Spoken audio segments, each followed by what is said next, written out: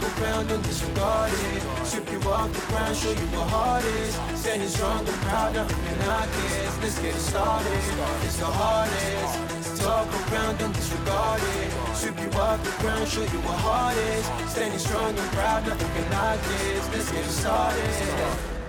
Yeah, get your boots ready. We're about to go on a trip where we wrestle, nobody settling or calling it quits. You're here for the grit, betcha this stuff is amazing. You're stumbling, welcome to the bump in the apron. Step into it, the hardest part of the ring. Here to bring fun, yeah, and this art he is king. It's the best thing, making sure you don't tap out. Don't go soft with the hardest podcast out. And it's not just another one, it's clear. Off the rest, in this content, none contest. Take the nonsense off the steps. You know it's nothing but pure gems when it's coming off the chest. Get it? Now it's time to sit and relax. Get your mind blown away, ain't no skipping this track. Have you paying more attention, no listening gap. Get everything I ever wanted, no giving it back. Yeah. What's up, everybody? Welcome to the Apron Bump Podcast. I'm your host, the hardest part of the ring, Kyle Bird. Happy holidays, everybody. Hope everybody's holiday weekend went swimmingly. Hope everybody's all revved up for the new year. New year, new me, huh? Who's with me? No more fisting squirrels in the, I don't know. What do people do in the, hope everybody's got their New Year's resolutions ready, huh?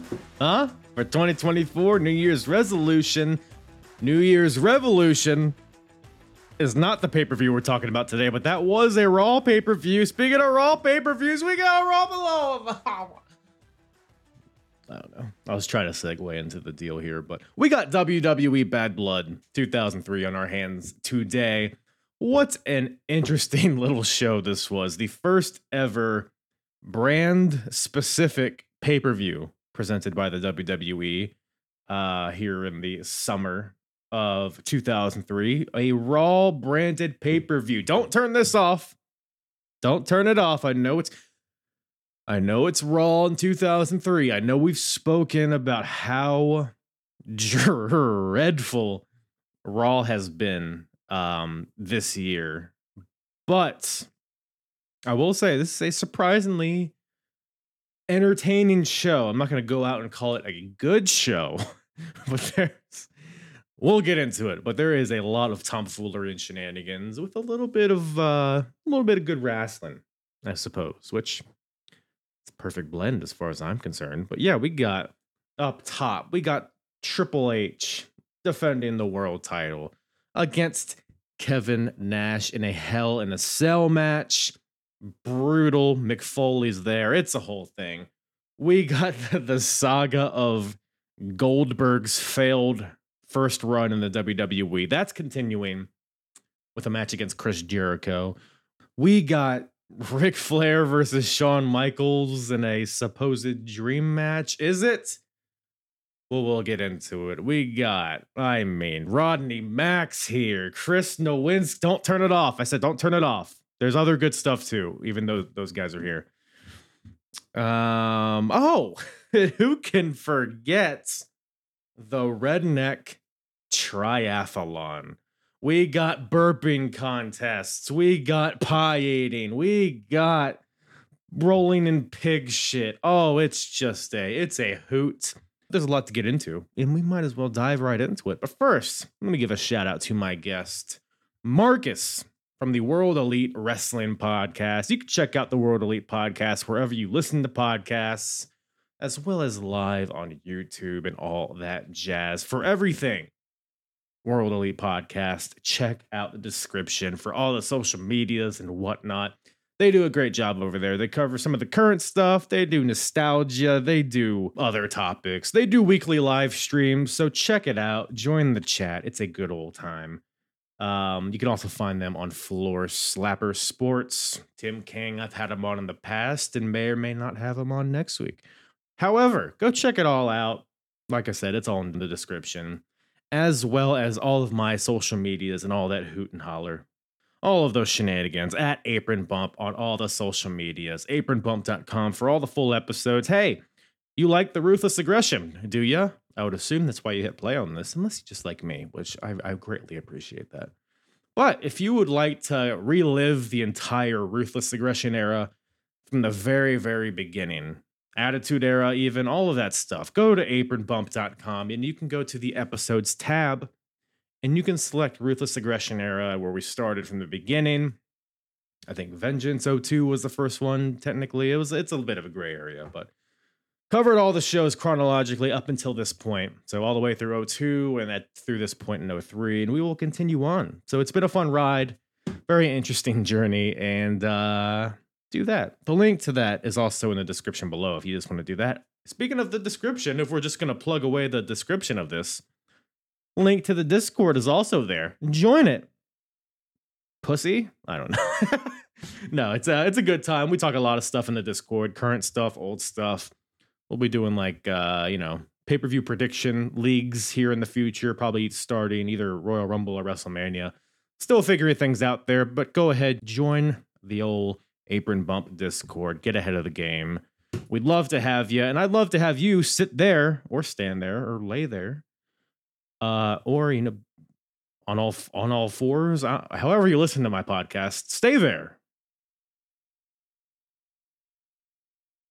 and listen to this episode. WWE Bad Blood 2003 with myself and Marcus from the World Elite Podcast.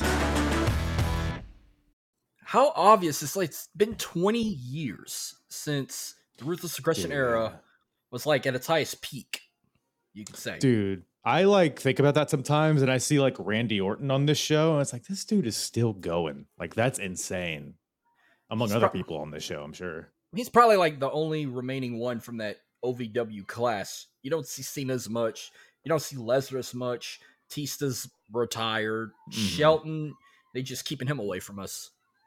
I think he got released, I believe. I could be wrong about that. I'm like 99% sure he got released, but yeah, Randy's like the last guy that's like full-time, at least semi-full-time, as much as any of the other guys are. Yeah.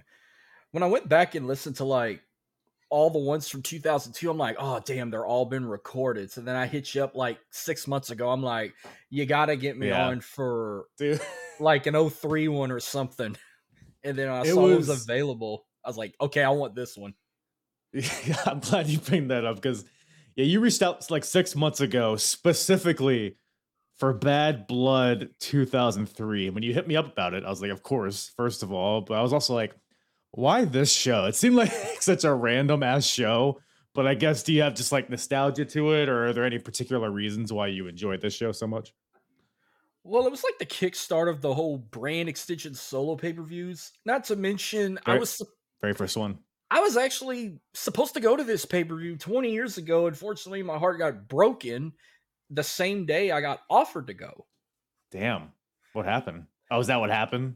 Well, one day we were watching Raw and, Dad was home and then he saw Jim Ross say, oh, I can't wait to be in Houston, Texas for Bad Blood. And he's like, oh, they're doing the pay-per-view in Houston?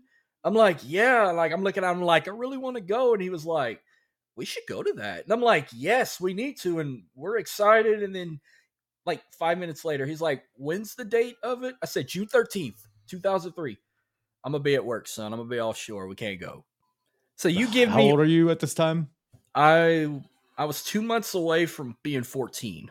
Yes, you could catch a cab, go there, right? Well, Houston's about 2.5, 3 hours from me. No way I learned how to drive yet. It'd have been just me and him, though. Like, it was hard. Back then, it was hard to find somebody to take you to shows these days. They're like, oh, I'm not going that far unless if, like, they come to the Cajun Dome for Raw or something. Or if you're lucky, we'd go to New Orleans. No, they didn't want to go to damn Houston. And I was mad, but I got over it. But and then you're like, but Rodney Mack's there. And then they're like, okay, let's go. Yeah, like, you got a Lafayette boy fighting on this show. Not far from us. No, he's originally... Oh, really? Is he? Well, the town he grew up in is just outside Lafayette. He actually grew up not far from Dillon and Jordan. He grew up in a town called Church Point, Louisiana, which is the Mardi Gras capital of the area. People say Okay. Dylan's hometown is, but it's not. I think Church Point's Mardi Gras get more turned up than Mamou's. Mamou's is like old classic style. Mm-hmm. Church Point's it's a whole other level. People get turned up on a Sunday. Like that's the day of the week they do it. Mamou's like, oh, we'll make it worse. We'll do it on a Monday when everybody has to go to work. Is this all like within New Orleans or is it like the surrounding area?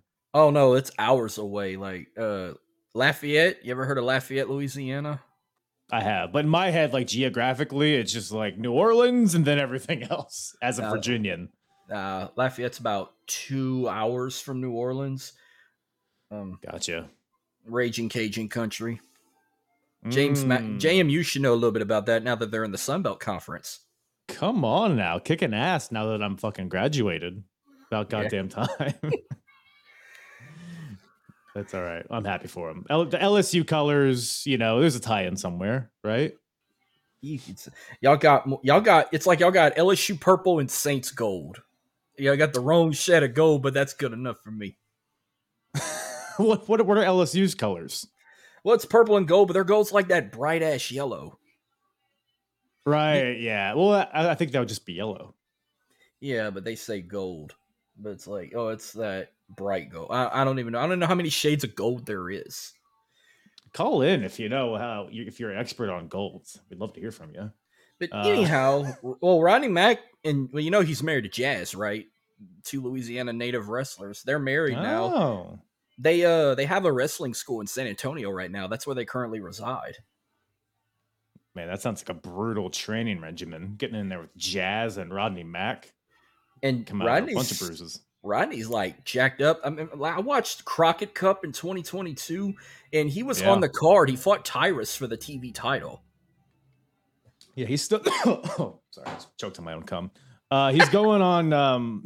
He's on NWA, right? Isn't he in like a big tag team there? I like kind of loosely follow it. I haven't remember much. Last I remember, Tyrus was supposed to retire after he lost his title to EC3. Rodney Mack, he should have retired as the Funkadactyl or whatever the hell, Funkasaurus. He should have retired when he had the fedora on, brother. I thought he should have retired as Alberto Del Rio's bodyguard. That was his peak, I think. At least. Fucking Mohawk. I mean, it was he was at least somewhat intimidating back then. Now he Here's the thing. He's not even from Louisiana. He's originally from California. He just lived in Louisiana for 11 years while he was training, and he declared it home, and we're like, oh, we don't claim him. He's the type that would put tomatoes in his gumbo. Are you not allowed to do that? Is that a sin? Yeah, that is a sin. Man, I went to a wedding last year, and it was like a Louisiana, like New Orleans family, and they made gumbo for like the morning after. And to me, it didn't seem like a brunch kind of thing. But goddamn, pal, a gumbo when you're hungover for whatever reason is just a cure. Like, I wouldn't know how to make it myself, but goddamn, you give me some locally made, I guess, gumbo. I'd suck a cock for that one. But any hoozle. Well, I was in for a special treat before I came on here. I remember my old lady called me to go pick up some cookies for our son's Christmas party, and she was like, oh, hey, do you want anything from Popeyes? I said, no, even better. I got Kyle's thighs tonight. I hope you said that. I hope you gave no context either. Who's Kyle? Don't worry, honey. Mind your own goddamn business. Because all I'm hearing is like, Kyle's got the juiciest thighs and just nipple mania is running wild with everyone you have on your show. So I'm like, I don't like how this is just the lore that's going around the streets. I don't like this is the scuttlebutt. I'm not just a piece of meat, Marcus. I have feelings too. Anyways, so what are we talking about here? We got Bad Blood, and but 2003. Just before we get into the show itself. 2003 WWE is a very interesting time. I think SmackDown is awesome. I think it's arguably one of the best years for SmackDown. Raw, on the other hand, which is relevant here because we kind of mentioned it before, but this is the first ever Raw specific pay-per-view. The first ever just brand specific pay-per-view ever. And so we just got Raw here. Raw is, for the first half of 03 is rough. I think it gets a little better in the back half. What are your thoughts on this time period? I guess the TVs in general, just the overall product of WWE in general. Well, this was when Raw moved to Spike TV. This is when Raw was at its. Right. I thought Raw on Spike TV was a whole different level. It kind of gave you an Attitude Era vibe. This was when Austin and Bischoff were running Raw together for like 6 months. But I don't understand, why do they say Austin and Bischoff present Bad Blood? Why not just Raw?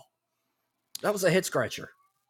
Well, because I mean, they do represent Raw. So like, I think that in kayfabe, it's supposed to be like, why else would it just be Raw, not SmackDown? Well, it's them presenting a paper. I guess they're forking up the capital for the overhead and the lighting and the whatever the hell, the travel. So, and I think because Vengeance is after this, which is SmackDown only, and I forget exactly how it goes, but I'm sure Stephanie's like, well, if Raw's going to do that, well, then Stephanie McMahon's going to present Vengeance. Although I don't think it was billed that way, but she's more of a babyface, and Bischoff and is kind of an egomaniac. So I don't know.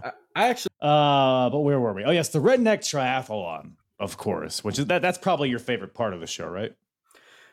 you could say that. Yeah, I mean, I've got I got a rant about that. That's kind of funny to me. That just made me wonder, like, what if this or this when we get to it that I've paid real attention to, of how many times I've watched that pay-per-view over and over again. Like, I don't know where you want to start, but I got something to say about the triathlon. Good thing it only happened once. That's all I'm gonna say. Yes. Well, we could talk about the actual triathlon as we go along here, but I don't know if you've ever like stopped and looked at the other options that were on this wheel that was spun. Because for anybody listening who is unfamiliar with this, That's what Redneck Triathlon, it is Steve Austin, Stone Cold Steve Austin, versus Eric Bischoff in a triathlon, but the theme is redneck, and there's going to be 3 events. And these events are chosen by a wheel, like a roulette wheel. And there's a bunch of different competition possibilities on there. And we'll get to like what was actually chosen. But do you happen to know any of the options that were not chosen for this? As a matter of fact, that's what I meant to say. First off, I've always loved the wheel. Like, every time they would go to Vegas for Bischoff would do called Raw Roulette. You love wheels. Yeah. I love wheels. They just go round and round, just like my balls. That's what you're a big fan. Yep. What's up? Just 4 of them. Like R-Truth. What's up? You spin them around. Like when he would do Raw Roulette, balls? What? you see the matches. You could spin on like a steel cage match, a TLC match, an I Quit match. All this, and we've had all that happen on Raw. Well, for this particular event, I'm not going to say the 3 that were chosen, but I remember I've paid good attention to that wheel that it did not land on, and I've always wondered, what if it landed like, can you imagine Austin and Bischoff in a tractor pull or chainsaw competition, a game of horseshoes, cow tipping, gnome stealing? What do they like to do in Texas? Okay. I was gonna ask you, because you're Louisiana, and as far as I understand it, anything down there is redneck. So it would be fair to say you're a relative redneck, right? No, not my area. We're Cajuns. It's a whole different. I think that's just a redneck with some spices. Maybe. I don't know about that. I think that's redneck, but cooked in hot sauce and Tabasco and crawfish seasoning. I think that's what you are. Yep. But that's to be determined, I guess. But with weird voices. Well, let me tell you something about these gators. You know what I'm saying? But lawn gnome stealing. Would you consider that a redneck activity? I thought that was just a high school kid activity that wants ecstasy. Have you ever stolen a lawn gnome? No, but it's never occurred to me. No, I've purchased one. See, that's quite the opposite of stealing. And I don't have a garden. I just purchased one because it was an LSU gnome, and I was like, I'm gonna add this to my museum of LSU collectibles in my house. I'm gonna fill it with ecstasy. That's fair. That was going to be my next guess, actually. But yes, the ones like chainsaw competition, monster truck rally. WCW already did that though. Hog tie contest. I saw a chili cook-off, which that would have been interesting if it would have landed on Ha- that. I mean, if we're just cooking stuff, we might as well do a roadkill bake-off, huh? Mm, yeah. Huh? Squirrels, raccoons, throw it in an oven. See what comes out. That's what we could have had at Bad Blood 2003. But I even saw Demolition Derby. I saw that yeah, how too. does that work? That doesn't seem. It seems like a lot of paperwork. A lot of waivers need to be signed to do that. I would Oh, think. But last but not least, they uh, had bull riding as a choice. Bull they riding, did. big in They Texas. did. The Rock's Mantar is not even there, so that would be a challenge to accomplish that. So, tobacco spitting, line dancing. I mean, the options were Oh, aplenty, but there line was none of dance. these that were chosen. But Can you imagine Bischoff and Austin? you're a big line dancer, right? Hell no, I hate line dancing. It's the dumbest shit in the world. And that's all you're going to Okay, get in jeez, today's you only get hot. society. All in today's society, when you go to weddings today, Tell that's them. all women want to do is line dance to like the Cupid Shuffle or the Freeze or Boot Scoot and Boogie or Flex or Cha Cha Slide, all this bullshit. I think you just made half of those up, but I digress. The freeze. What the fuck's the freeze? It's a song. Do it for me. I can't do that. I refuse to do it. I'm sitting down.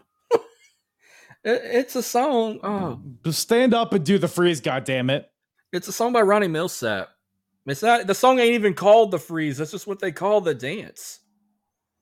Oh, it's gonna do the freeze. Yeah, those whores, right? Yeah, I'm with you. Whores and boots. The song's actually called "If You Don't Want Me To" by Ronnie Millsap. They just call the freeze. Do the freeze. Play the freeze. I see. I'm not gonna play the freeze. And WWE or Peacock is not going to play Headstrong by Trapped. God damn it. I feel like that's half the appeal of these pay-per-views from 2003. Yeah, that's strike one of going back and rewatching on Peacock. And I'm like, I wish I still had my DVD player. I would have just watched it on DVD where you could hear one of the, if not the greatest pay-per-view theme song ever chosen. That back in the 2000s, Headstrong by Trap got a football team ready to lose 66-0. It was, I mean, it's still a huge song. It's hilarious that it was just a Raw pay-per-view theme song, but that could have been like a SummerSlam theme or something. Yeah, I definitely agree. I mean, this era of wrestling had just awesome theme songs, which sounds kind of like who cares about the theme song? But I feel like that just adds so much to the aesthetic. That plus the stage and like another thing I love about this era is how these pay-per-views, they all felt like pay-per-views, whether it was the music or the stage or the lighting or whatever the hell. I mean, how much do you think that stuff contributes to like the quality of a pay-per-view? That makes you want to watch it even more. Like, you're just like, oh, I can't wait to see what the set looks like. Oh, we get three little blood drops. That's like little Titantrons. You get a little oval Titantron, and then you get the little simple set in the bottom that used to be for Raw with some shiny stars in the background. And these WWE theme songs they would choose, like especially them rock songs, that's how I got most of my rock music if I wasn't listening to radio stations. I'm like, WWE picks good themes. I'm going to download that. I'm going to illegally download it on LimeWire, put it on my iPod Nano, and just jam the fuck out of it. Yeah, to this day, man. I mean, all of the music that a lot of the music that I know, it's either wrestling music or it's like adjacent. Like it's a band that I found out through wrestling, like Seether or Saliva or some shit like that. Two good bands. Good I've seen Seether times, once. man. Well, before LimeWire, what was it? Kazam? Or where you can illegally download There was music? Napster. Yeah, I didn't use Napster. I used I think it was Kazam, and then I upgraded to LimeWire when we upgraded our PC in that time. But I first heard Headstrong on a wrestling video game. I don't know if this rings a bell. Legends of Wrestling 2. Can't say. That sounds like one of those games you get as a Happy Meal toy. Yeah, it felt like that. I mean, it was available on PlayStation 2, Xbox, or GameCube, and you had every legendary. Basically, it was all the wrestlers from the 70s and the 80s that you can just wrestle with on a video game.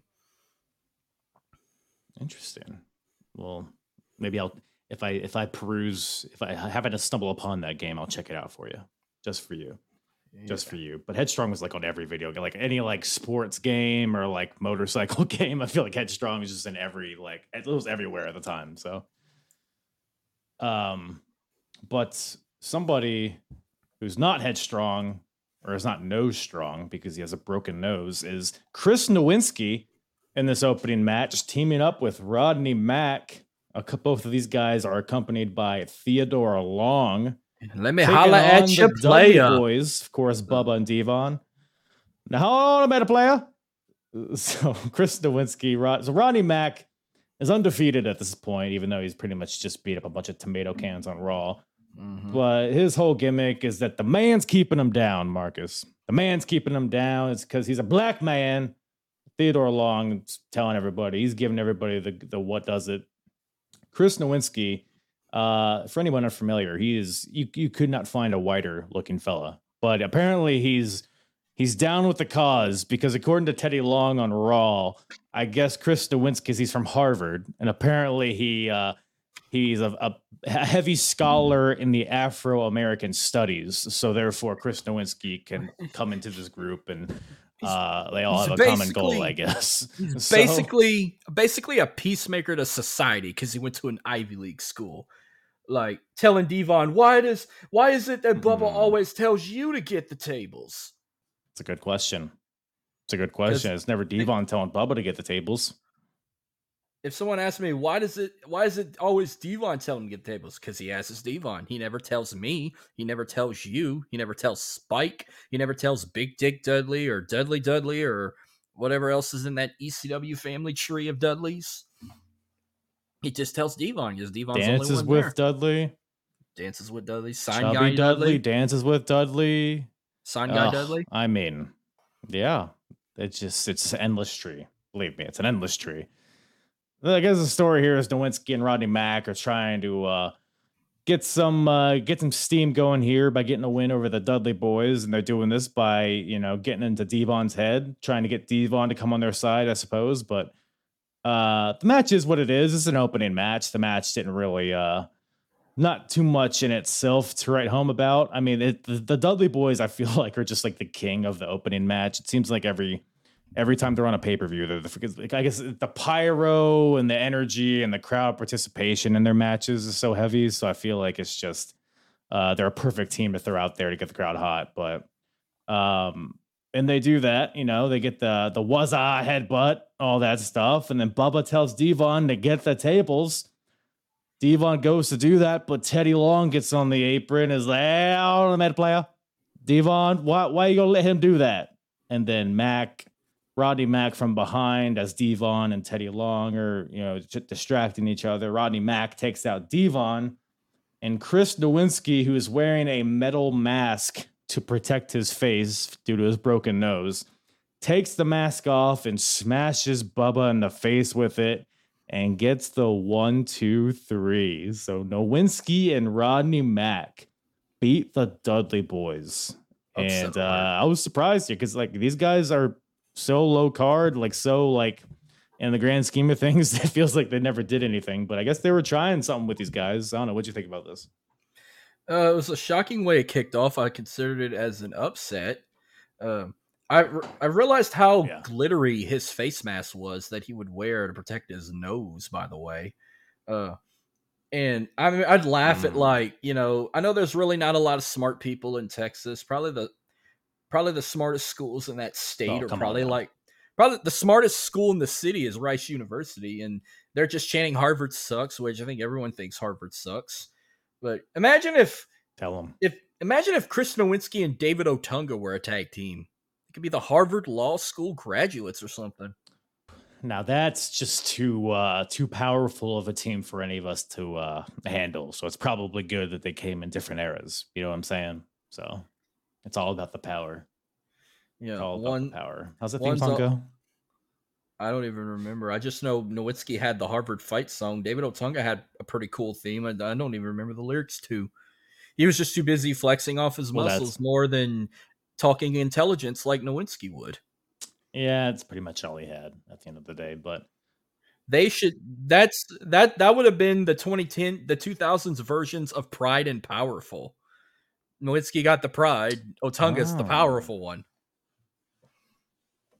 That's kind of smart. Maybe it's never too late. I mean, they're both still around. They're both probably still in shape. Let's get Triple H on the horn. Let's get this going. I know Otunga's like been filming movies lately. Nowinski actually does type of investigations and shit. Like I know he did like Benoit's brain scan investigation after his passing. Mm-hmm. He examined his brain and all that. Yeah, he's big into concussions. I believe Chris Nowinski ended up getting a concussion that would end his career. So definitely passionate about that.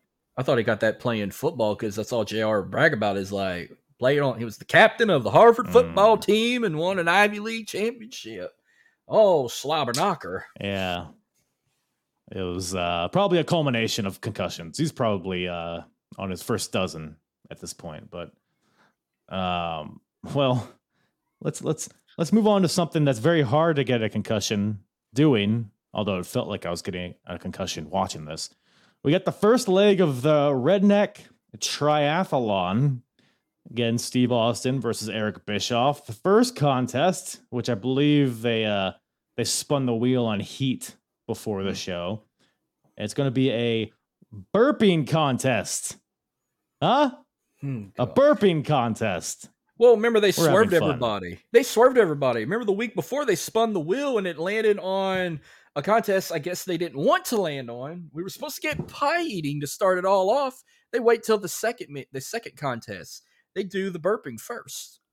And I can't. Yeah, I mean, we still get pie eating, you know, or whatever you want to call that. But yeah, I don't know. I don't know who I feel bad for. The people watching Eric Bischoff's fake burp reactions, or do you feel bad for Terry Runnels being in between them two, acting like fools? Wait a minute. You're telling me that these burps weren't legitimate? I think Bischoff's first one was real. Like that last one had to have been fake. Austin's last one had to have been fake. That first one was probably real. That Austin did. Just chugging a Miller Lite is like... Well, here's the thing. So, yeah. So the rules here. So each person gets 3 burps. They alternate back and forth. And whoever has the best burp wins. And they are very obviously canned burps. They are just the most cartoonishly... Like, they don't even sound like they're coming from these people. They're trying to lip sync the burps, which they did kind of fine up until the last one. But who sticks their tongue out when they burp to begin with? Austin did. I never did. It was funny because like Austin's drinking a beer as he's doing this, and he'll take a big swig of Miller Lite, and then he'll actually burp. But he'll be like, "All right, now I'm ready to burp. Look, goddamn." It's just like, you know, but I mean, they go back and forth. Eric Bischoff does this like fucking karate pose before his burps. It's all very dumb, but Steve Austin eventually wins. His last burp is just man, it's something. It's very long, very, very tongue heavy, a very tongue heavy burp. Maybe that's just maybe that's the secret to a successful burp. Who am I to say? But I don't know. Any other nuggets on this one? No nuggets on it, but we can just call them testicles for this next one that were no longer a thing anymore. I like it. So wait. Does Tess no longer have testicles, even though he's not with Stacy anymore? Or is he still maintain some of the testicles that Stacy got him? I think Stacy just yanked him out of him. Stacy was the one that started the whole testicle chant and whatnot. And I just remember at this time they were trying to push Tess to be this star, but he couldn't cut it. And then they try to make he's a douchebag now to Stacy, like, "Oh, I'm not successful because people all they want to say chant testicles and they want to stare at your ass and look at your legs and they don't want to acknowledge me." Acknowledge me. But yeah, it's Tess. Tess is a weird one, man, because you look at the guy. I mean, he has everything that Vince wants in it. He's tall, he's ripped, he's good looking, he's a pretty good talker, he's fine in the ring. And it's just I don't know, man. I think he just wasn't able to get taken serious. This whole testicles thing, like it's funny, but they were trying to run with it as like a babyface gimmick at first, but then nobody really took to it. So now they're like trying to overcompensate. Like Test is calling Stacy a whore on Raw. He's like, because this match, by the way, Test versus Scott Steiner, and the winner gets Stacy Keebler's managerial services. And Test on the Raw before this is like, I'm going to win this match, Stacy. And afterwards, I'm going to make you my whore. And then he pulls her in and just force kisses her. It does not age well. But Tess is he's a scumbag here. So I guess they're doing what they want to accomplish. But he still comes out with testicles and big text on his Titantron. So it's kind of like, I don't know, man. And then you got Scott Steiner, who was fighting for the world title a few weeks ago. And now he's a goddamn joke, and this match just furthers that. Even though he wins, but I don't know, man. What'd you make of this whole match here? I mean, it was obvious who was going to win it, but I mean, he's the big bad booty daddy. He needs a big bad booty to be the daddy. To Stacy. Wait, so Stacy's ass is the daddy? Is what you're telling me? No, I said he calls himself the big bad booty daddy, but he needs a big bad booty to be the daddy. To be her daddy. Oh, for him to be the daddy. I see. I smell what you're cooking. Yeah. I smell it. Yeah. You smell what the Mark is cooking. There you go. It's like, that's what they say. That's what they say. In Scott Steiner math, what was the % chance of Test winning and walking out with Stacy's managerial services, you think? God, that's a good question. I might need a notepad here. All right. Well, so you got one Stacy, but 2 testicles. Now you multiply that. That's 2 still, but you got Scott Steiner's 2 peaks on his biceps, so you add that to it. Then you divide it by the amount of testicles that Test no longer has, which is probably about a third since he lost Stacy. She probably took a lot of that market share. So overall, I would say probably like a 2/3 and 7/8 chance of walking out with Stacy. If I think the math checks out. You can tell me if I'm wrong though. He's a graduate from James Madison University, so that's a mathematician right there. Holla if you hear him. Oh man, holler if you hear me. But yeah. So the match is what it is. Match actually isn't that bad. I was expecting a lot worse. Even though it starts out with and this is like kind of a semi-famous GIF because Tess comes out. Well, they both come out, but then Stacy comes out last.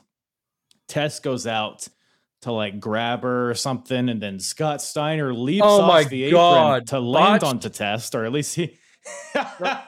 A botch. I forgot he was trying to dive off the second rope into a double axe handle, and he just lost himself. I'm glad you brought that up. I guess his foot got caught up in the apron. He just falls short.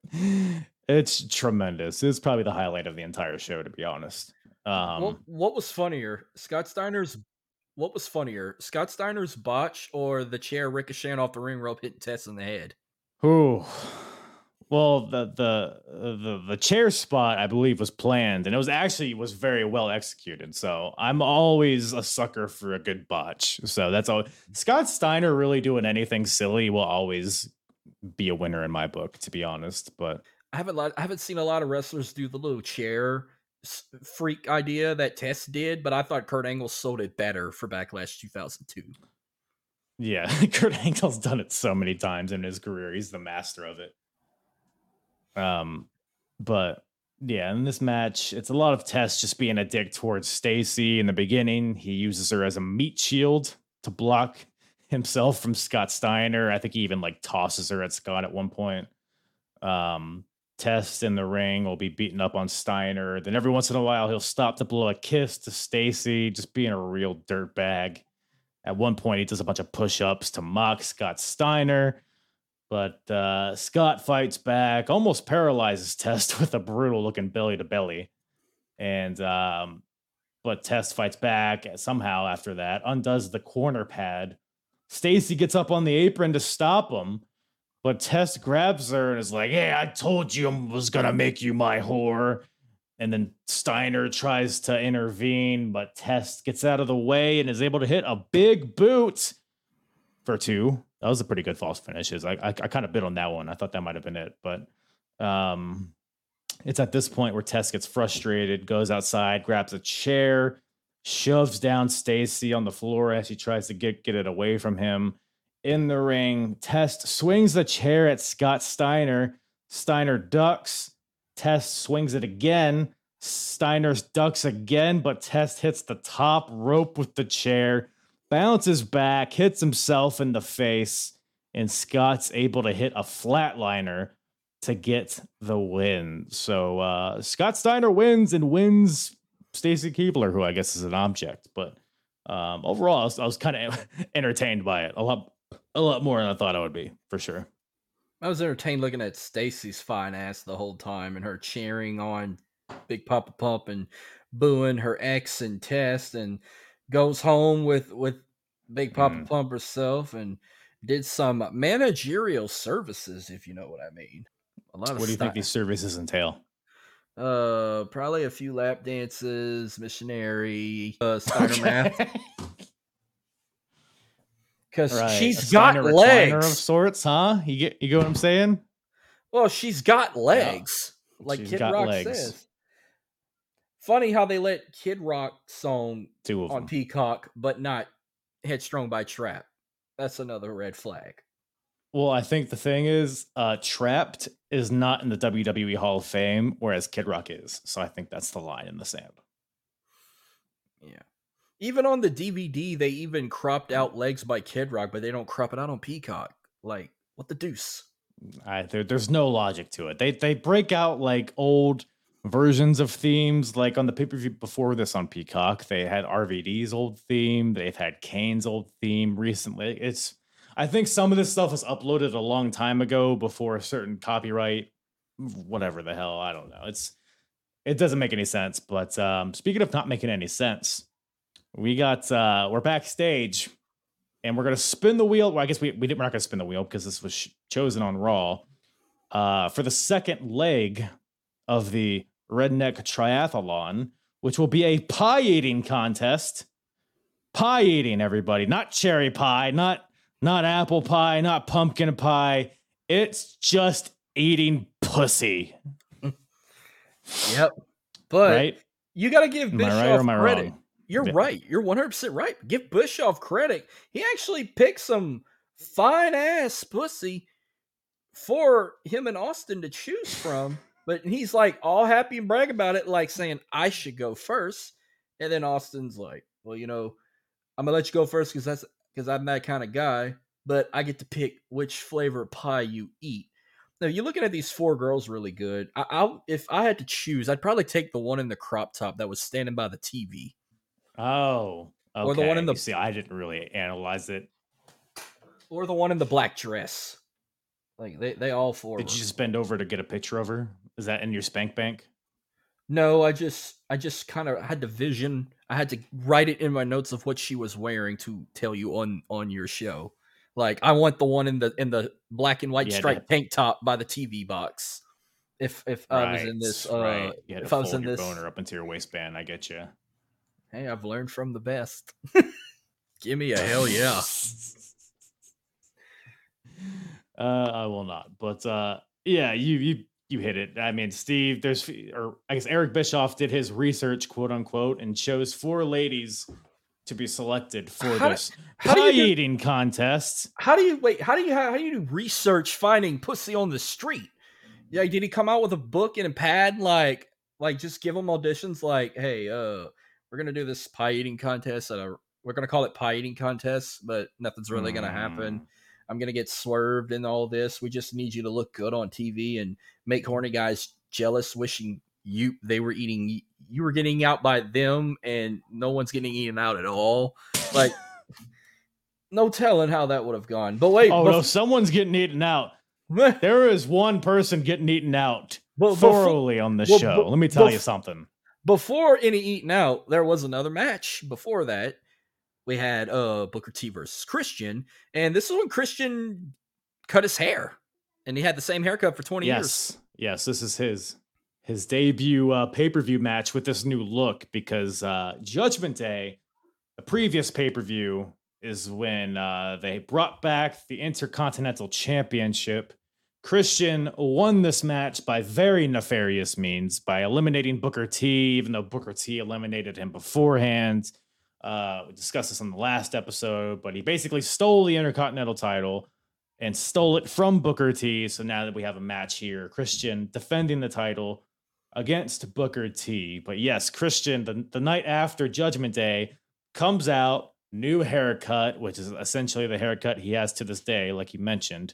New look. He had some flare jeans, and now he's here with the tights again, the same kind of tights that he's still wearing to this day. He's abandoned the singlet look, though he's abandoned the long hair look, which I would say it's like about goddamn time. So much better. He looks so much more of like a credible looking dude here, and then going up against Booker T. And he was the father. He's the father of the year. You got it. Christian Cage, father of the year. Right. Well, Jim Ross brought up how Booker T grew up in a single mother household. So Christian, again, touched on this in the last episode, but Christian, I think that's the root of his hatred towards Booker T, is that he's a fatherless boy. So Christian's here to kind of help him in that aspect. So planting of the seed for the father of all fathers gimmick. But here's my question. Why did they even get rid of the Intercontinental Championship in the first place? It was like a shitty 6 months without a mid-card title on Raw, and then they unified it at No Mercy with Triple H and Kane's match, the whole Katie Vick situation. Great episode, by the way.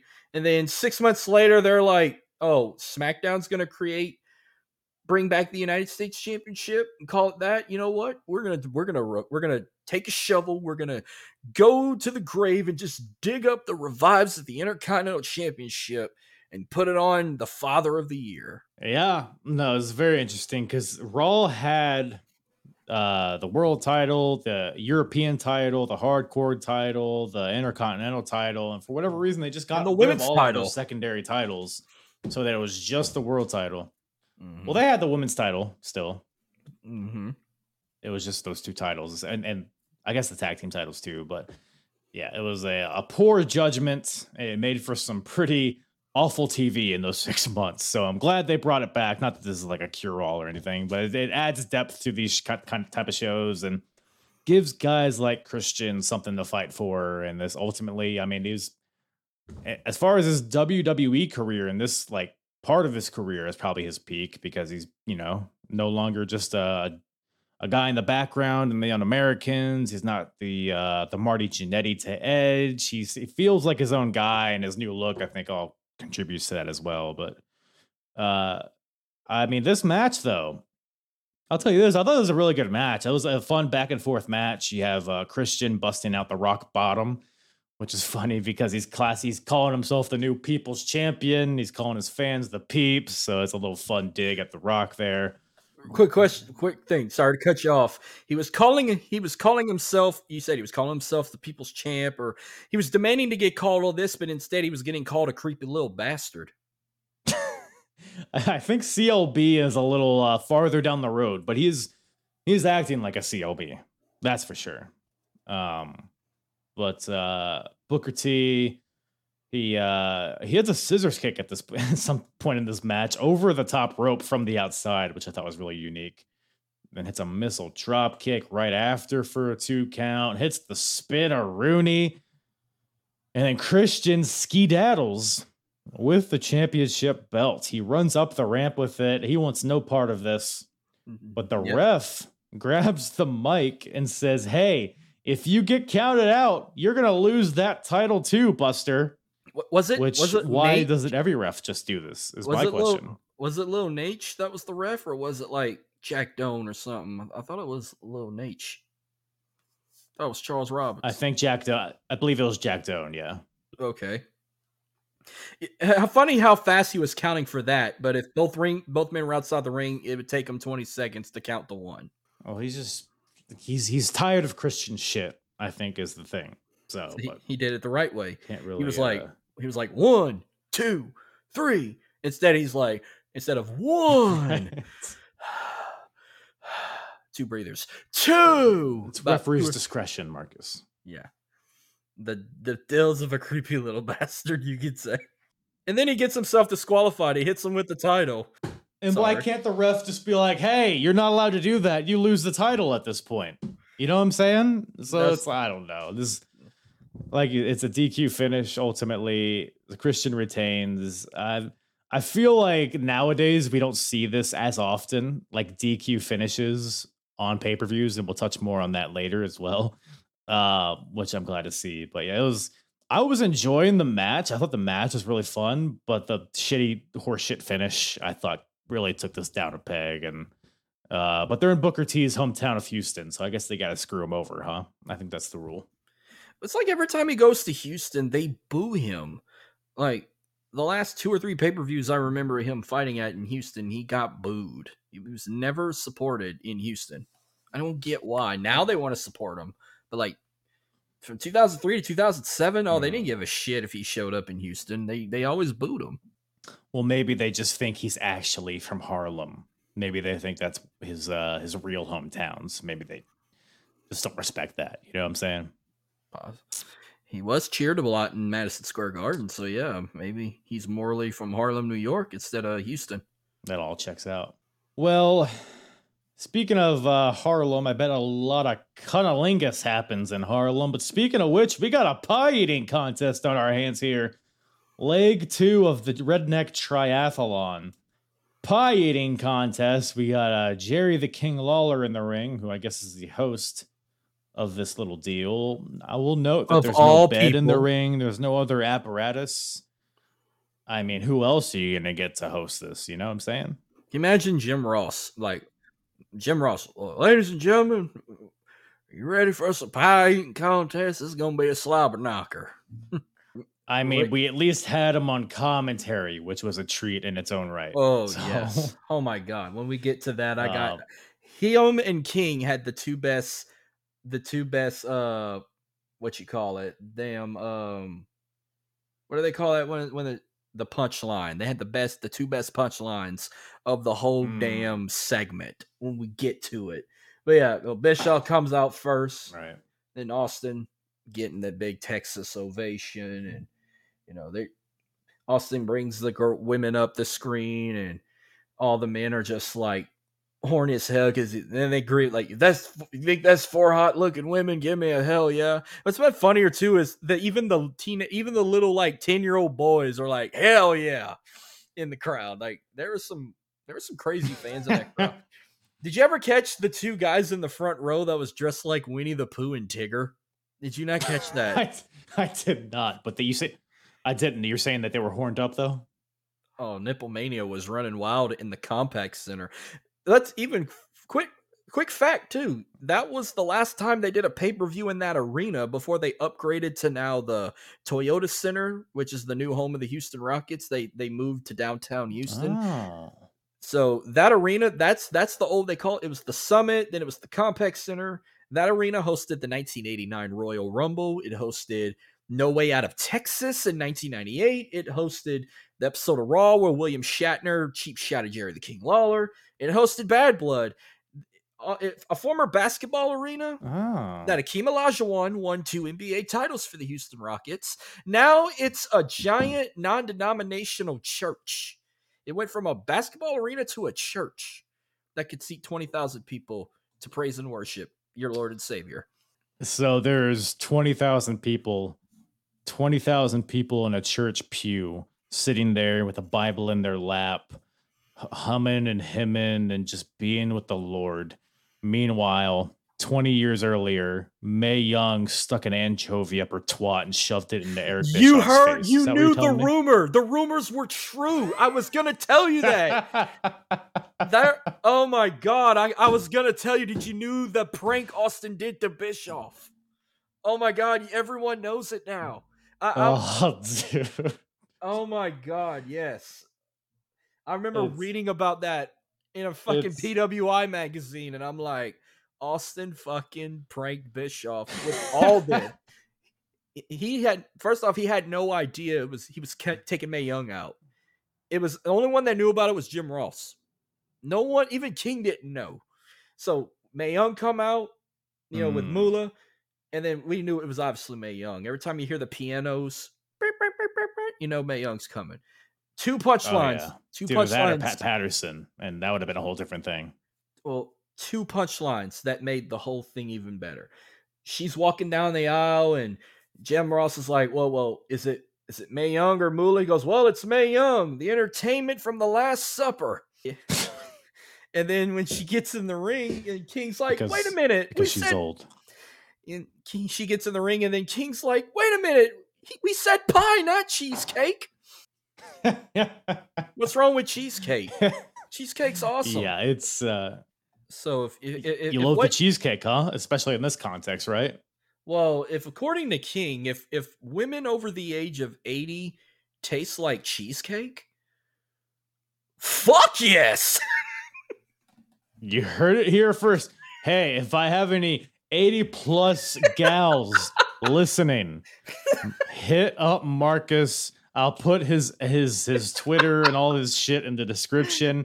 Hit him up. He's ready to cunnilingus at the drop of a dime. Just have some breadcrumbs, maybe a little whipped cream ready, because daddy's ready for dessert. And I'm pointing towards him, not me. You stay away from me, you old bitch.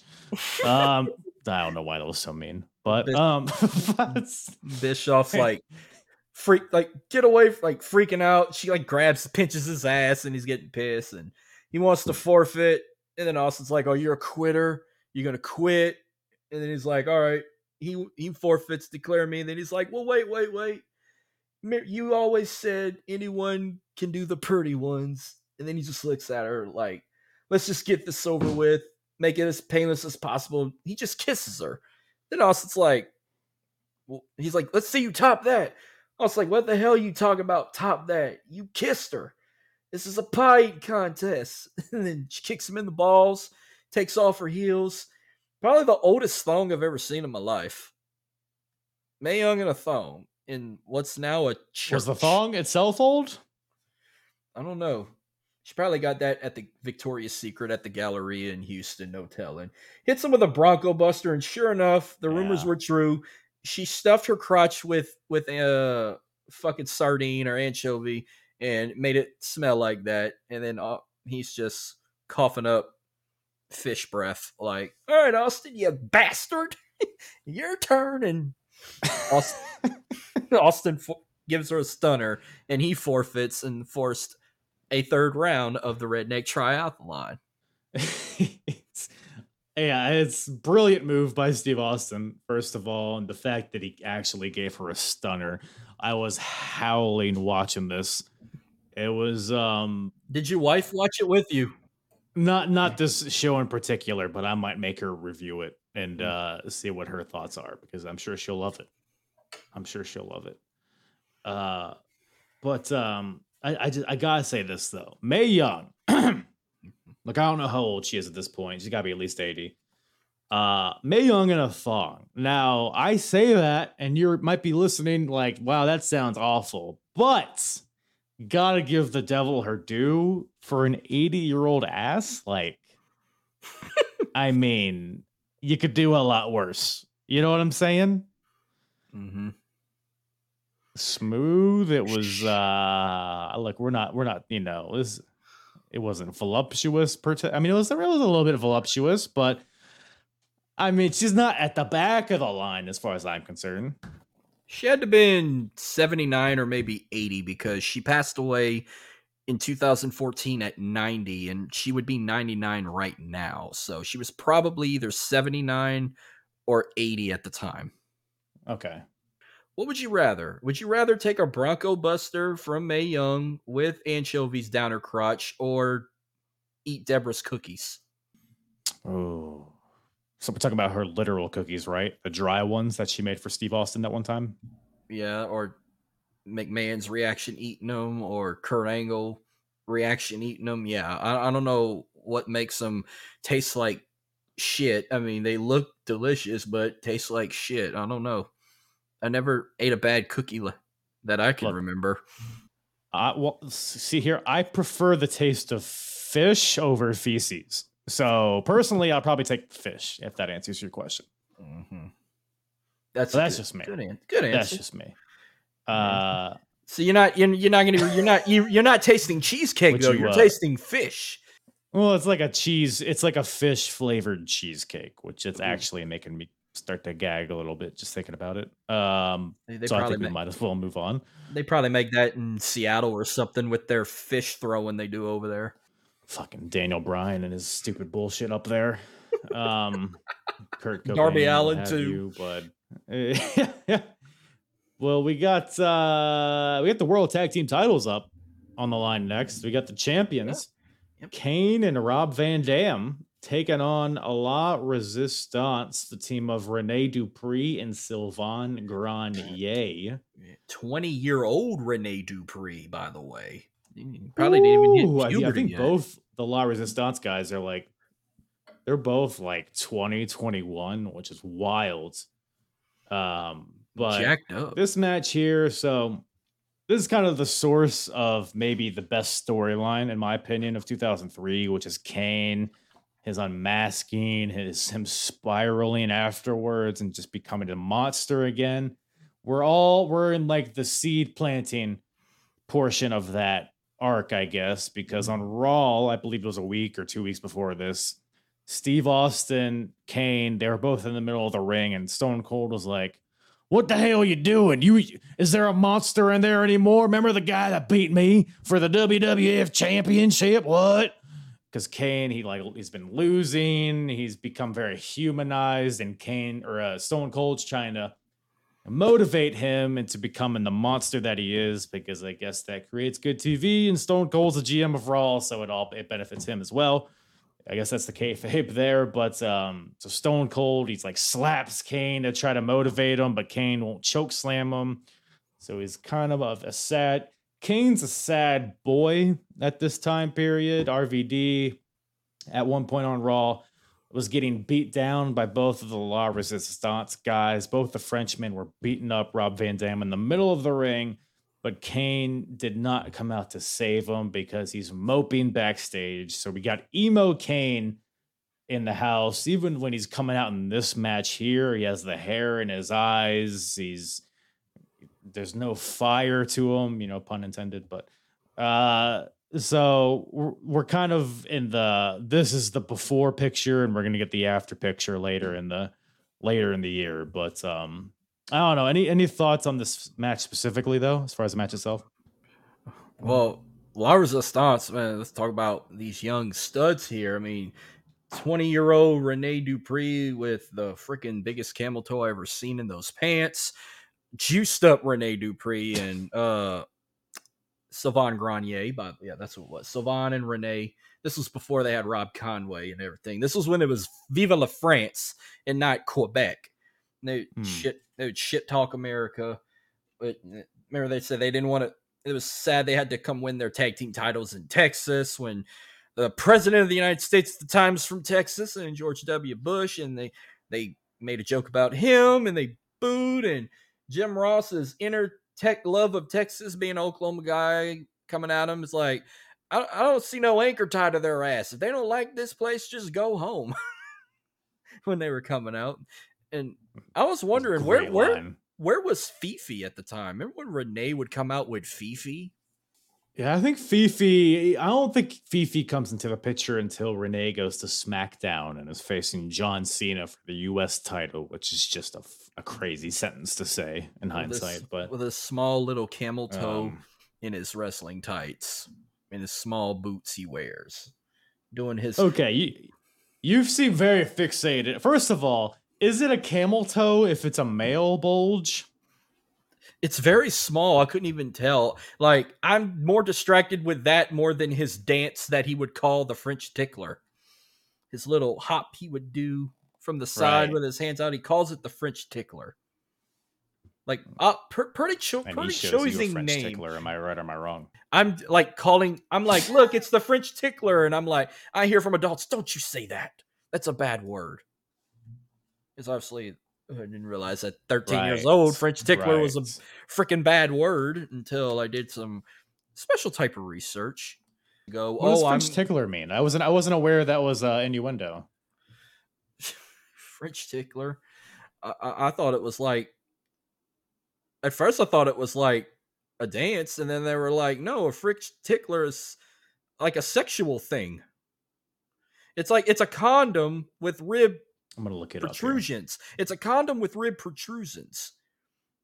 But I've always thought the French tickler was like a special The hell type is of. this? It's a fucking weird condom. Oh, at first I thought it was like a type of fingering you do, but when I was like, oh wait, it's a fucking condom. I mean, hold on. Let me. Can you see my screen? Okay, I see it now. Well, Yeah, I mean, I'm sure you're familiar with. this popped up on mine too. Like What the hell? it's a So you fucking put this condom. on? Do you put this on your penis? How's that front end pleasurable? It looks What? like a California exotic French tickler. Oh, Looks like it's made in California. Okay. Uh, Oh, you can buy it at Walmart. Unfortunately, wow. out of stock. It's at Walmart. A Walmart French tickler. I'll tell you For what. $10.99, you can get this. What? I'd rather Please. go to Walmart to buy a French tickler than get a Straight Talk wireless account. This is all I hear.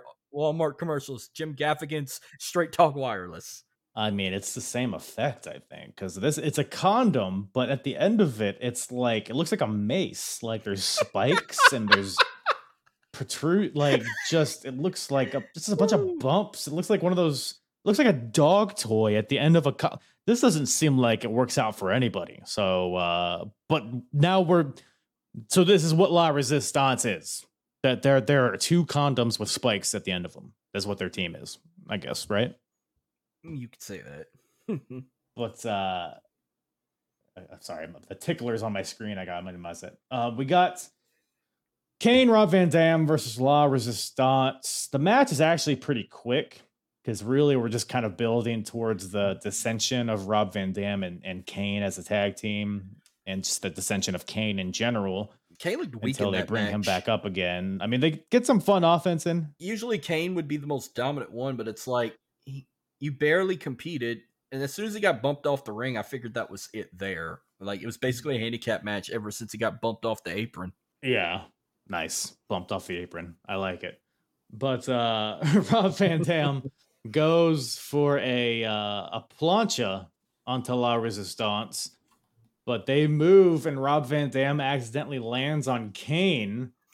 And the Frenchmen throw Rob Van Dam back in the ring, hit their little double flapjack, and get the win. And they win the tag team championships. So La Resistance, new champions. Rob Van Dam, Kane are not too happy with each other, I would guess. And we're onwards and upwards from here. They held, if I'm correct, I think they held the titles for like a good few months before they lost them to, I think, the Dudleys. Rough period for tag team wrestling here in WWE, but I don't know. Any other thoughts on the match itself or any of the characters involved?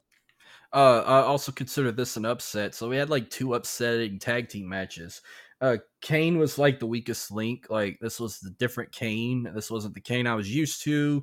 And then it disgusted me because at first I couldn't stand La Resistance come and wave the France flag and shit talking America and Rene Dupree's camel toes and French tickler talk and dancing and skipping around and a double spine buster that just a cheap finisher that does affect. I mean, they won the tag titles with a double spine buster, but you figured Kane would have came in and aided him. But it's like Kane didn't even budge. Like soon as he did what any typical other wrestler would, you fall off the apron, oh, you're knocked out for the rest of the match instead of coming in there and save the pin. Mm-hmm. Right. Yeah, well, it's just furthering what Steve Austin was saying on Raw towards Kane, how Kane's become weak. He's a shell of his former self. And again, he's really he needs something to find the monster within him again. And it's going to take an unmasking to do that. So I believe this is his last pay-per-view with the mask, at least until he brings it back way farther down the line. But so the Kane story is really, it's some good shit. Maybe not at this point, but eventually it's going to really take off. And that's the only thing I'm looking forward to as far as Raw goes for 2003. But, and that's pretty well represented here in this next match. We got Goldberg versus Chris Jericho. boy, howdy, does nobody want Goldberg here in 2003. Like, I forgot how bad this run was. Like, the match wasn't bad here, but there's Goldberg sucks chance, and the whole backstory is wrapped around how nobody wants Goldberg here, but that's like the reality of the situation. But Goldberg's supposed to be the good guy, and Jericho's supposed to be.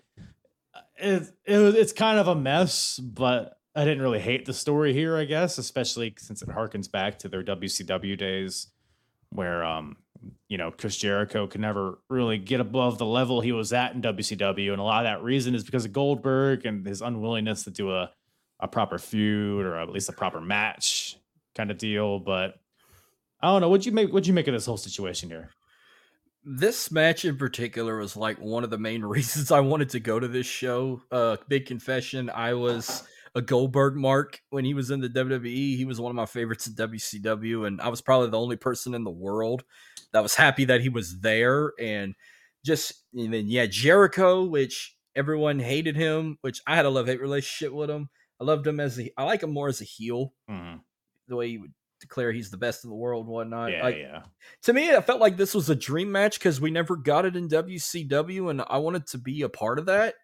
But instead, I watched it at home. But going back and watch it, yeah, you heard Goldberg sucks chants, and they're actually cheering for Jericho. I'm like, whoa, what did I miss here 20 years ago? But it was actually a decent match. Yeah, it wasn't a bad match, especially because Goldberg, obviously, he's known for these, really quick sprints of matches where it's just, spear, jackhammer, go home. But he's here with Jericho having a, 15-minute match or so.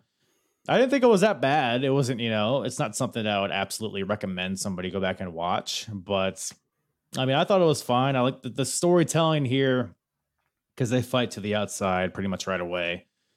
Goldberg goes to spear Jericho through the barricade, but Jericho gets out of the way and Goldberg goes careening through the barricade, just takes it out, which this is before WWE did this every other match. Because nowadays, every fucking match has somebody going through a barricade. It's just a little foam, little poof, little stupid pad that falls over limply. But here it was like, oh, he's truly like shredding through this wall just because he's just such a beast. And that hurts his shoulder. And then Jericho attacks the shoulder throughout the match. He has a missile drop kick right to the shoulder. He's doing submissions on the shoulder. So I love the storytelling of the match. I think it's solid. Goldberg's head even gets busted open, I think, on the barricade, which is just par for the course as far as Bill goes. Jericho hits a lion salt on Goldberg's head. Goes for a second lion salt, but Goldberg catches him. Hits him with a brutal-looking fireman's carry slam of some sort. And then Goldberg, he spears Jericho eventually in the ring, but his shoulder's so beat down that he can't capitalize.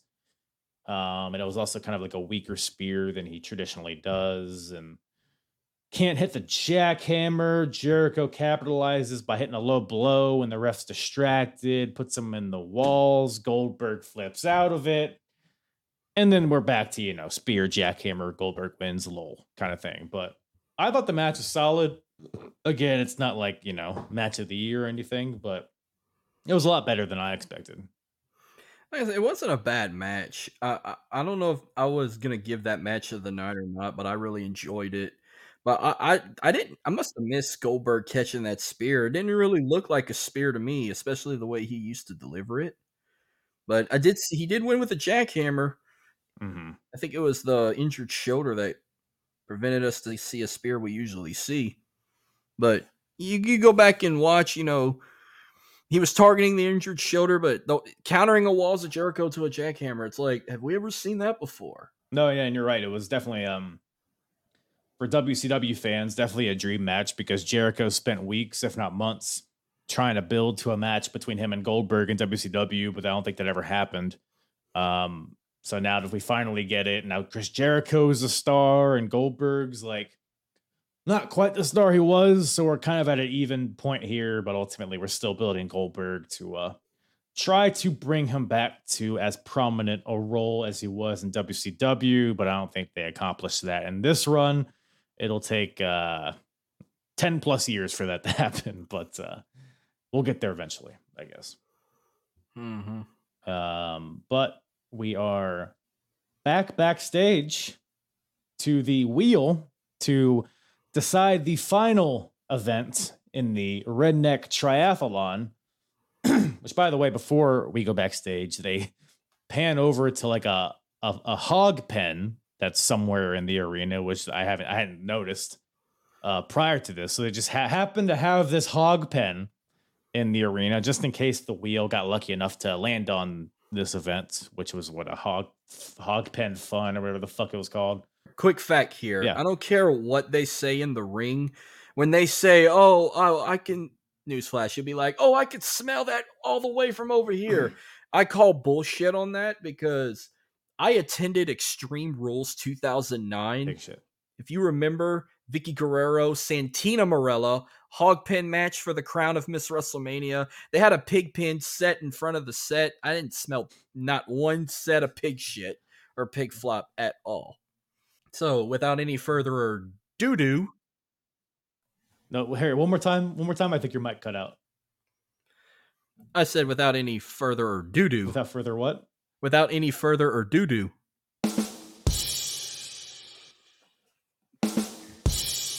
Yeah. So, so they spin the wheel again for the last event, and it lands on Sing Off. You know, traditional redneck events, because rednecks all over the country are just having sing offs with each other. So that's going to be the last event. So I guess they set up this hog pen for nothing. Somebody's pissed about that. Somebody had to fucking rent some hogs or whatever the hell. But Steve is upset because he can't sing. I mean, you've heard Steve Austin talk. You know he can't. He has no pipes. He's good at a lot of things, but singing is not one of them. Bischoff is, you know, probably at least better than Stone Cold. So, man, we're 1-1 going into the final round, and Steve Austin is in peril. Not sure how he's going to fight back from that, but more on that later. I love how Terry Reynolds was like honest to him. He was asking her, "You ever heard Stone Cold Steve Austin sing?" "Yeah." "Can I sing?" "No." Like, she told him the truth. I liked it when she told him the truth and said, "You can't sing." Yeah. She's honest. She's honest. You gotta love Terry. But that brings us to I guess a dream match of sorts. We got Shawn Michaels taking on Ric Flair. We got the 80s versus the 90s here. And so backstory here, Ric Flair was having doubt because he's already linked up with Triple H and Evolution and all that, but Ric Flair was having doubts. There was an episode of Raw where Stone Cold allowed Triple H to choose his opponents. It just had to be a former world champion. So Triple H chose Ric Flair to be that opponent, thinking that Ric Flair would just lay down for him because they're Evolution buddies and whatnot. But Ric Flair decided to actually compete and actually try to win the world title. Was unsuccessful, obviously, but this triggered something in him. He's like, hey, maybe I still got more in the tank. Shawn Michaels is kind of urging on Ric Flair, is like, come on, you're the nature boy. You got this.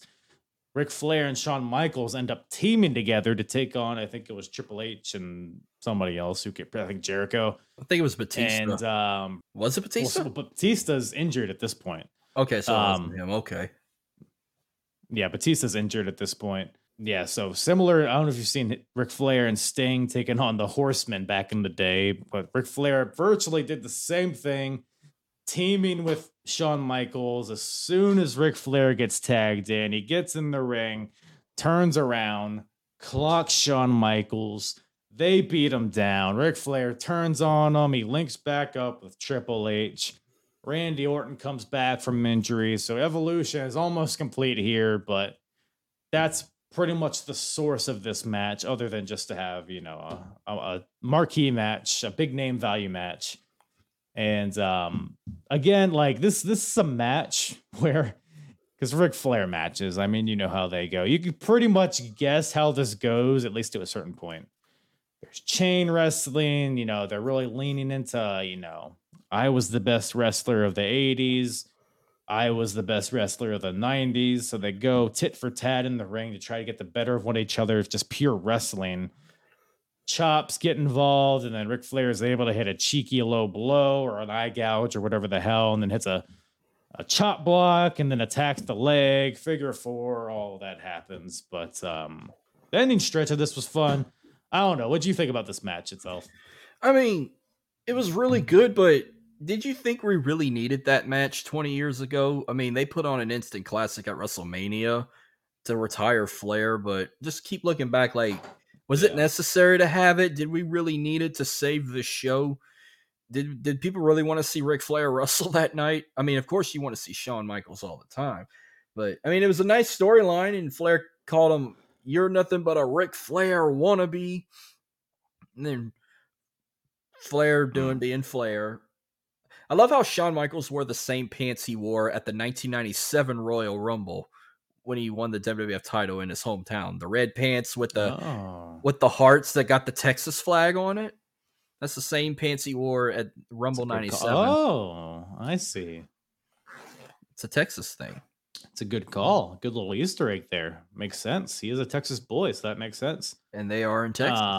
But yeah, I mean, I don't know.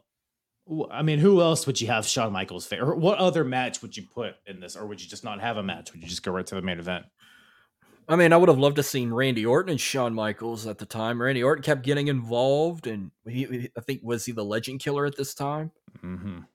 Or was he still hurt? No. So we're still very early into Randy Orton. So he joined Evolution in the beginning of the year, got injured, and he just returned like 2 or 3 weeks before this. So he's good to go, I believe, to wrestle. Because he's had matches on Raw leading up to this. So he's good to go. He's not the Legend Killer yet. He's still very much just an unknown dude. Green. Like, he hasn't had any marquee matches like on his own right. He's still very good, but we're not at his Intercontinental title reign yet. We're not he's not really a star in his own right yet. So I think Shawn versus Orton may have been a good match, but I don't think it had the star power that Shawn versus Flair did at this point. He was still green at the time, but we ended up getting it like at the next Raw pay-per-view, Unforgiven. We get this match, but I mean, I think it probably would have been a banger, but I mean, this one was a good banger. Ric Flair took a spot with the table. Shawn pulling a SummerSlam 2002, doing a splash off the top rope onto a table outside the ring. Randy Orton sold that sweet chin music like that. As soon as he jumped the barricade, he turned around like that. I don't know. I don't think it was as big as an impact as that chair shot Brock Lesnar took from Jeff Hardy the year prior. That lives rent free in my head. No, nothing's gonna be as impactful as that, unfortunately. But it was a good match though. But it pissed me off that Flair won. Yeah. I didn't really I didn't see the table spot coming at all. It kind of came out of nowhere. Like you said, Shawn hits the splash onto Flair, onto the outside, gets up. Randy Orton, I guess, hops the barricade, gets in there, tries to intervene, but gets kicked in the face. Back in the ring, Shawn hits Flair with the sweet chin music, but then Randy Orton hits him in the head with a chair and pulls Ric Flair on top of Shawn, gets the win. And so I guess we're building Evolution at this point. Batista's still injured at this point, but I believe he comes back semi-soon. So we're still doing that. Randy Orton is still, like you said, still very green. But like in the matches that I saw him wrestling in the Raws leading up to this, it's crazy how good he was just this early on. And fun fact, he hit his first RKO the week before this. So we're still very early on in his career, but it's already off to a pretty hot start. I mean, big spotlight here at a pay-per-view, even in this capacity. So can't complain about that. No. Hell, I wouldn't have minded that being the main event. Maybe I overreacted there.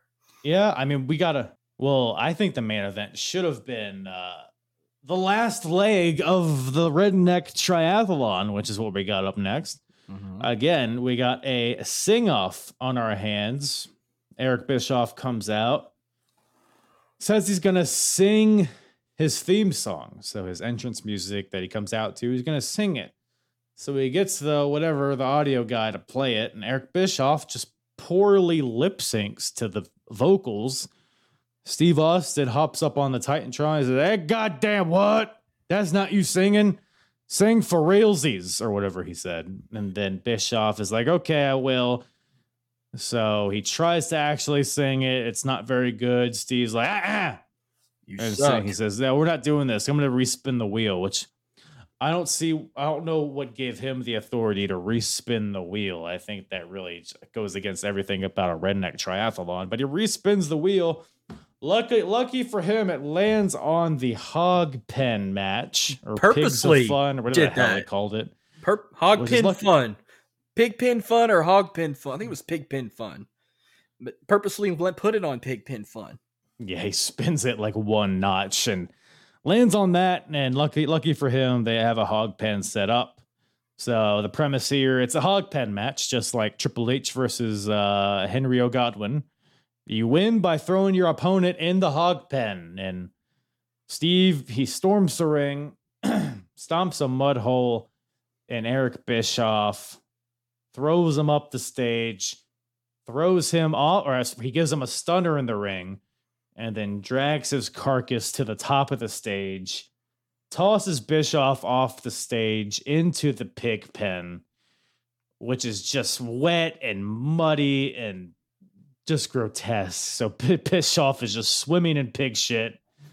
So Steve, I guess, wins the redneck triathlon, goes to the ring, has himself a beer bash. What'd you think of that? What'd you think of this whole event, like this whole triathlon and as a whole, I guess? The triathlon was entertaining, you could say.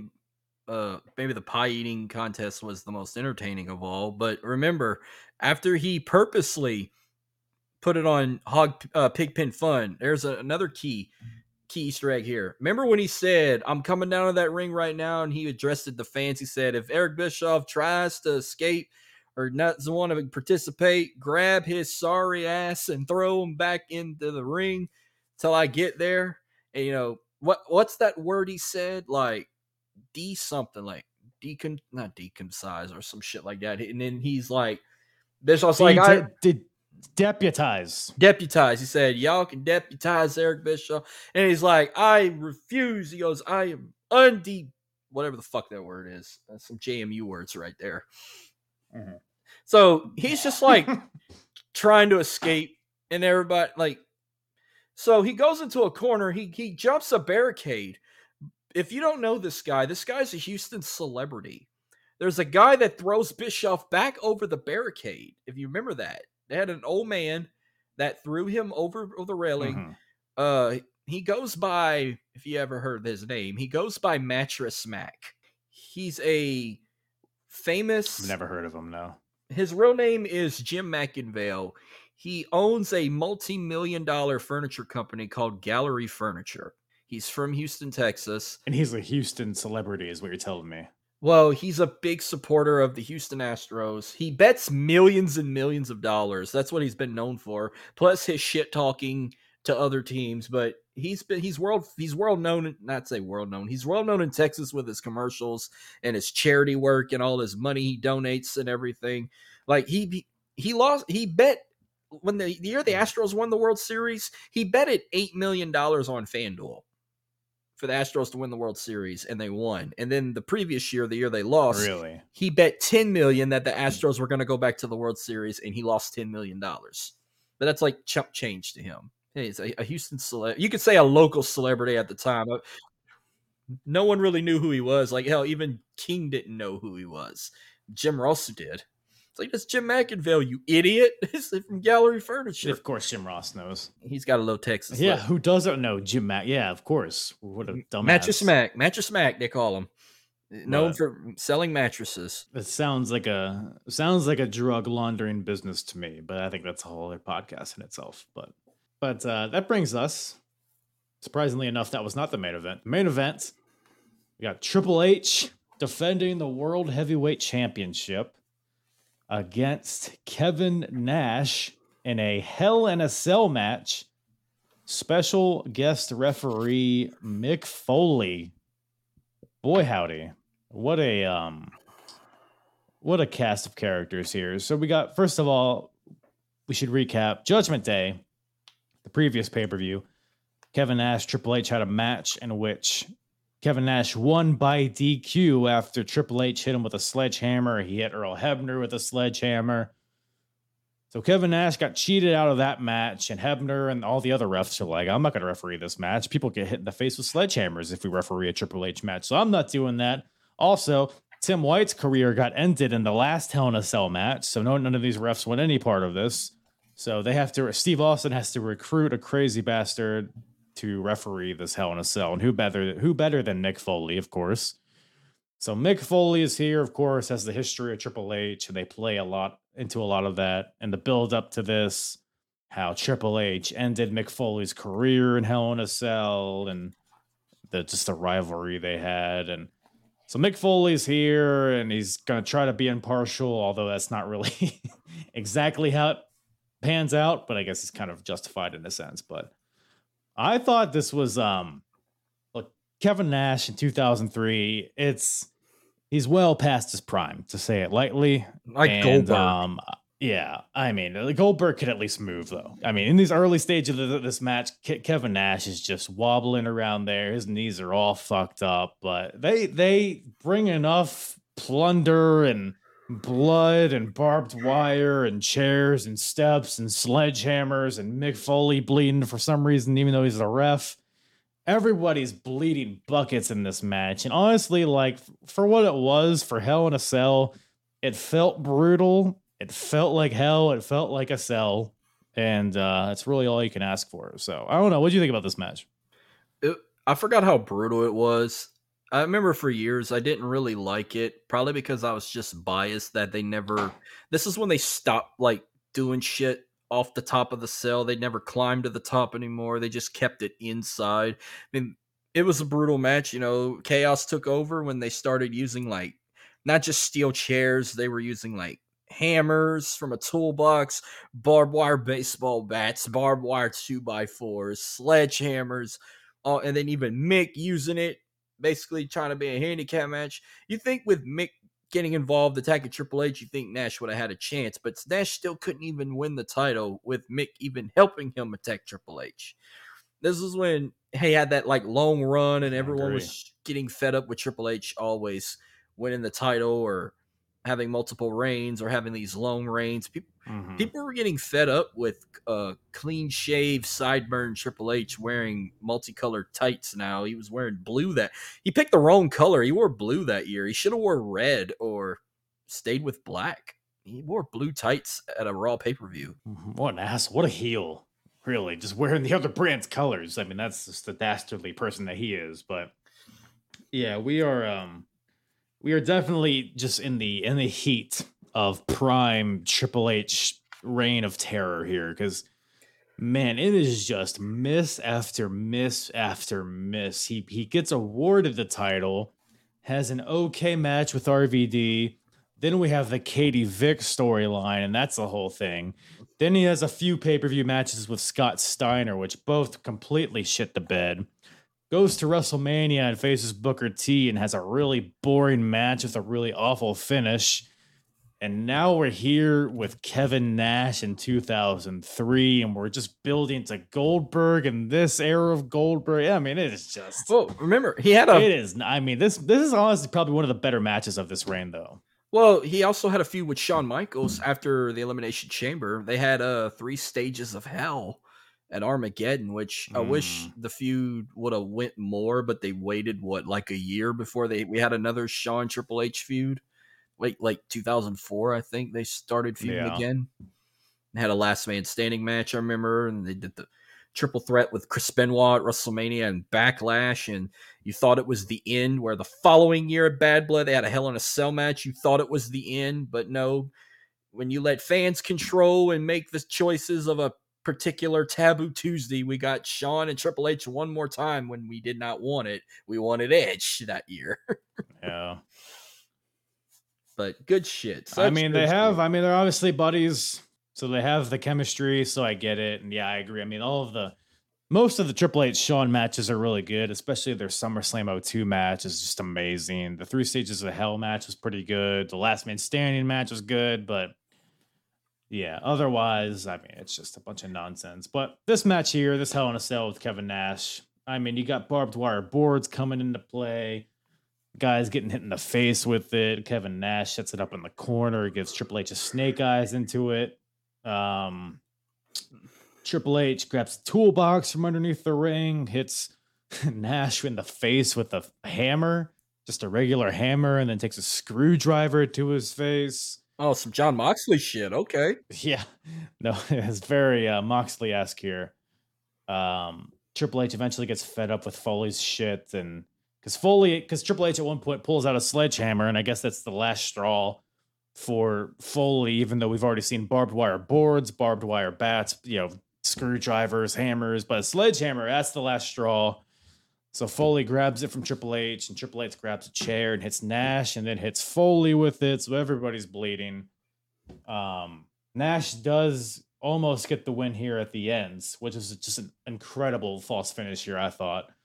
What even happened? Yeah, Nash counters the pedigree, catapults Triple H into the barbed wire board that's set up in the corner, leads right into a jackknife.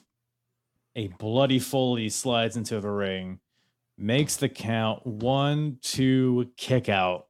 Great moment there, but ultimately Triple H crawls over to his trusty sledgehammer, hits Nash in the face with it, hits him with the pedigree. 1, 2, 3. Triple H's reign continues. But yeah, even though the reign is what it is, I thought this match is pretty good. What about you? It was very brutal. I enjoyed it. We're going back and rewatch it, but it was brutal, but I don't think it was as brutal as like Brock Lesnar Undertaker from No Mercy. That was probably the bloodiest Hell in a Cell match I ever seen. Yeah, Brock and Taker is my favorite for sure. This one, I could probably put this as one of the top 5 bloodiest Hell in a Cell matches I've seen. Triple H and Kevin Nash with Mick Foley. But remember too, no, I agree. Yeah. Well, remember too, like the whole referee situation. Remember, like they brought up, they were like, "Oh, I don't want to referee." Remember what happened with Tim White? He got brutally taken out in the Hell in a Cell, and it cost him his career. And I don't know with the whole Tim White shit, you get no 5 with the whole wanting to commit suicide every week. Do you blame him for wanting to do that because of the Hell in a Cell ending his career, or the fact that he had to deal with Josh Matthews? Probably a little column A, column B. I think both kind of steer him towards that direction, but it is what it is. Josh Matthews and his stupid blonde spiky hair. I get it. That was an NSYNC hair I used to have back in the day. A little blonde tip. Oh, we all had that phase. No, I'm with you. I had the blonde hair too. 2003, man. It was prime NSYNC boy time. I did that about 2000, 2001-ish. Then I did it again in 05. I used to do the Slim Shady. I did the full blonde hair. I did the full blonde hair. Cody Rhodes brought it back. Black eyebrows with full blonde hair. Will the real Slim Shady please stand up? And that's Cody Rhodes. Cody Rhodes all along was the real Slim Shady. That's kind of the style. Yeah. Oh, goddamn, pal! Glad we finally figured that out. If nothing else, we really made that discovery, and that's really all anybody can ask for, I think. Bad Blood got its name. The blood's in the name. Blood was in the main event. So overall, I don't know. If you had to grade this show from A to F, what do you think you would throw at it? I would give it about probably. I'd give it like a B. It's a decent Raw pay-per-view, which usually Raw always dominated the brand extension pay-per-views. The solo ones, like Raw, always outdid SmackDown a couple time or two. SmackDown probably had maybe like a couple of good ones, but like 2004 Raw, all Raw's pay-per-views were mainly good than SmackDown's. Raw, they always had good theme songs. I mean, hell, Headstrong by Trap was the perfect choice. I mean, can you imagine if we had Bad Blood like between 2015 to now? I guarantee you they would have pulled some shit and put Bad Blood by Taylor Swift as the theme song.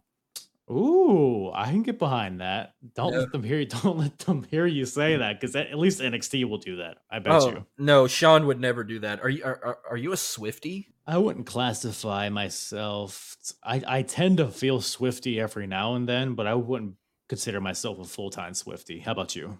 No, I cannot stand her. I'm just so sick of this. I just want to watch football, damn it. I'm so sick of seeing her in the crowd with freaking Patrick Mahomes' stupid wife and his dumbass brother.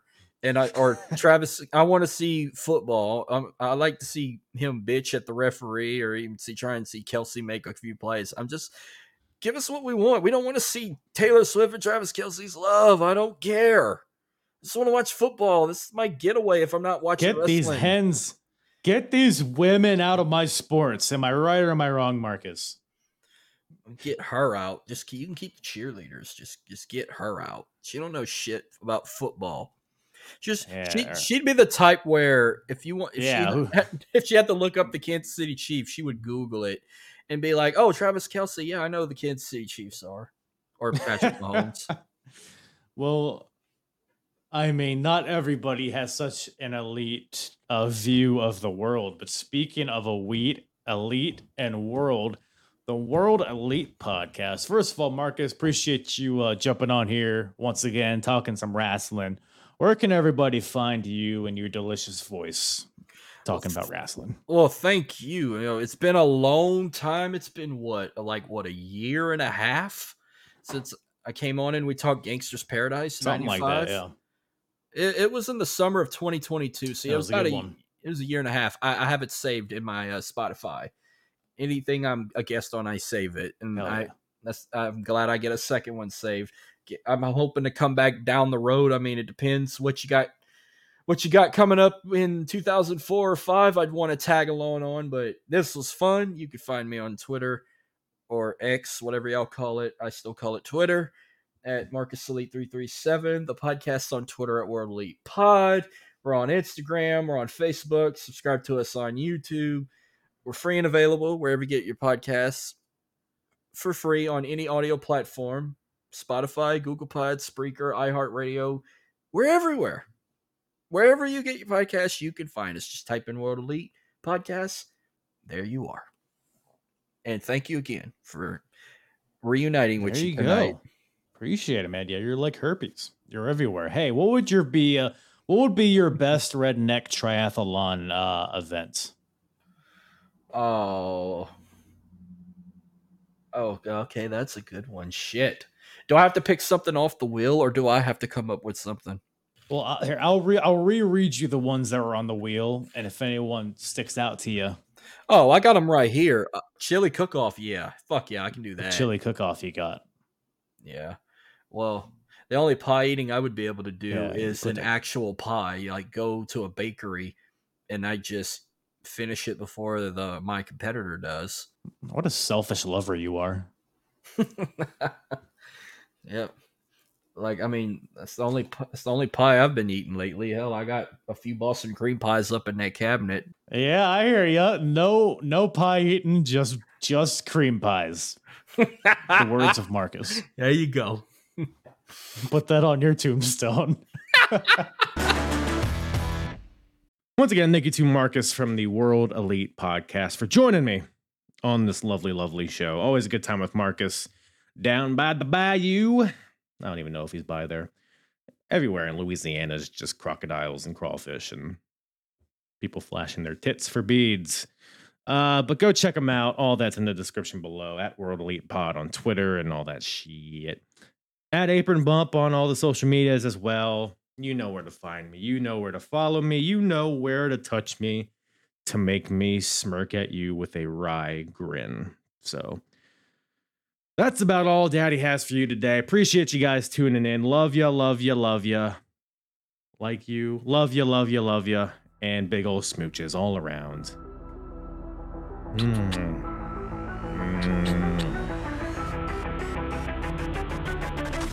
I'm hard. Yeah.